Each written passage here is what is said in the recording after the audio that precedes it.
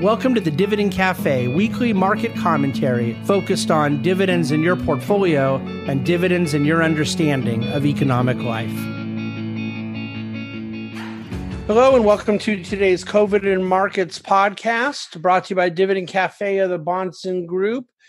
We had a down day in the market. We haven't had a whole lot of those here in the last few weeks. And so today, the Dow was down 350 points, which is 1.3%, but the NASDAQ was down 2.3%, which is something like the 6 of the last 8 days, I believe, that the NASDAQ's been down, particularly some of the really well-known, highly regarded big tech companies were all down between 3 and 5%. So for the Dow to only be down a little over 1% with that kind of downward pressure on big tech is really actually quite interesting. The weekly jobless claims came in this morning at 1.4 million, which was, close to 100,000 higher than expected. But then continuing claims dropped way more than expected. So the numbers don't add up this way. There's a reason why it isn't quite this simple. But in theory, you had 1.2 million people get off unemployment and you had 1.4 million people get added to unemployment. And like I said, there's some tracking error reasons why it doesn't exactly line up that way. But that's kind of the general state of affairs.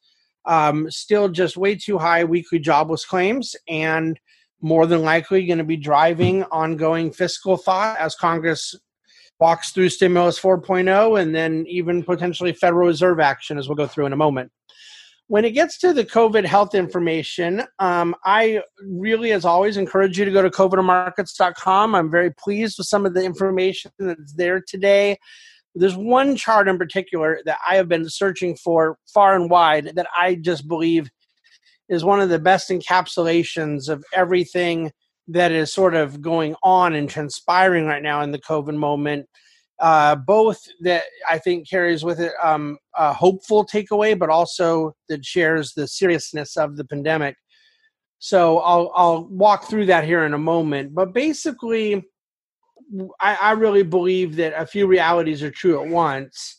Case growth has been mostly amongst the young and healthier, and then the treatments have substantially improved since March and April. And the treatments doesn't necessarily only mean steroid treatments they may be using or repurposing of other medications or even viral therapeutics such as remdesivir. It means also just overall doctor familiarity, doctor wisdom with the practices. There's some reason why discharges have doubled in their speed. The length of time that people are in a hospital for is half of what it was a few months ago. But more or less, when you look at the outbreak of cases in Arizona, Florida, Texas, and benchmark that up against the outbreak of cases that existed in New York, it's not as high of cases, but on a scale, it looks very similar in terms of how daunting the growth of cases was. But then when you look at the corresponding mortalities that existed in New York and how it correlated to its case growth and do the same thing with Arizona, Florida, Texas, you see a just completely different looking chart where there's this huge disconnect. And that's what I think we're trying to solve for. It's most certainly what we hope does not worsen.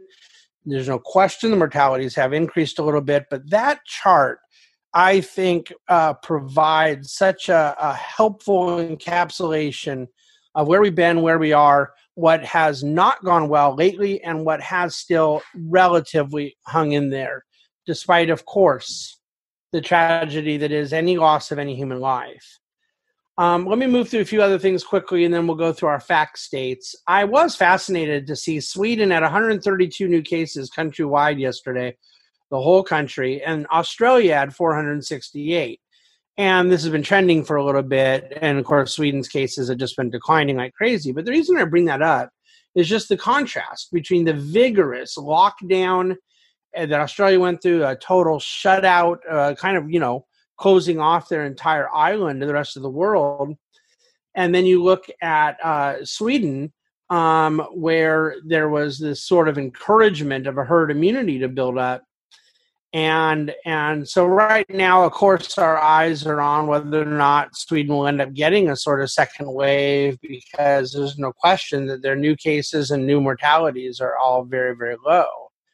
The chairman of the Scientific Advisory Committee of the National Institute of Epidemiology in India stated yesterday that Delhi, India, and this is a very, very large city, both population-wise and size and so forth, is fast approaching herd immunity. Another massive world city that's showing huge positivity in their seroprevalence test, indicating a very large part of the population already infected. I believe they're estimating something around 26%. And you see this total collapsing lately of cases and mortalities there. So I am so open to being wrong on this, so open to counter evidence. But again, it's these big cities, big population centers that have had high infection rate. New York City, London, Stockholm, Delhi, etc., that right now are not participating at all with an uptick in cases, as so many other uninfected markets are, indicating to me a potential herd immunity development in those various large population centers. May not seem like it's health-related news, but Major League Baseball, I don't mean exhibition games, but actual real-life regular season officially kicks off tonight. Of course, fans are not allowed, even if they were there with masks and social distancing, but just having the game take place symbolically and substantively, I think, is delightful. The Yankees will be teeing off on the Washington Nationals tonight, and I expect really big ratings from that game. Our standard quadrant of charts is at covidmarkets.com, looking at new cases and deaths, the hospitalization picture across a handful of states, the trend in new hospitalizations slowing, and then a couple of the states that are still problematic, watching their case growth.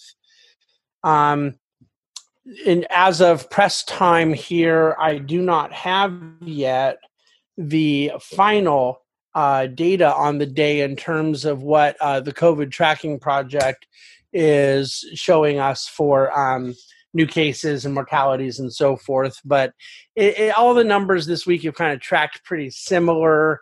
And then you get a little surge of reporting later in the day. So I always want to wait as long as I possibly can. Although it does look like some new reporting just came in from both California and Texas. So if this trend holds, we'll probably be a little lower in new cases and new mortalities today than we were yesterday. But I'll let the final numbers play out. Okay, so quickly with Florida, and we'll go through the fact states. A very helpful chart in Florida that I am wanting to share for the purpose of explaining why this issue of the reporting death date versus date of death is so significant. Because, I think today Florida is reporting 173 mortalities. They had 190 or 140, 150, a few days in a row. And yet they've really not had a day over 100. Now, I think one was 103 and one was 106, and that's it. But in 150 deaths on a given day, it could have been only 20 deaths from that day. So I provided the chart. It's an awful lot of research that goes into it, and I'm kind of tired of doing this manually. I found a couple other resources where they're backfilling it for me and doing it with color coding and other nice things that I am too technologically incapable of doing. But essentially, you look at the death mortalities that get reported on a certain day, and there's there's deaths that took place on June 8th, June 18th, June 19th, a whole lot from June 30th through July 8th, and they were all reported yesterday. All right, and so the numbers just end up not giving you the same message you want by way of a narrative, either that mortalities now are worsening or getting better or what have you. You're getting a kind of mixed bag. And that's where the 7-day average of mortalities, and there's a lag time for its efficacy, but it becomes more helpful. Now, look, Florida was averaging a 7-day average throughout mid-April all the way through about mid-May, 45 deaths per day, and they're averaging 80 per day now. And and so I can see people saying, well, 35 extra deaths with everything they've gone through, 10 to 15,000 cases per day, and they're getting 35 extra mortalities out of it. That doesn't seem that bad.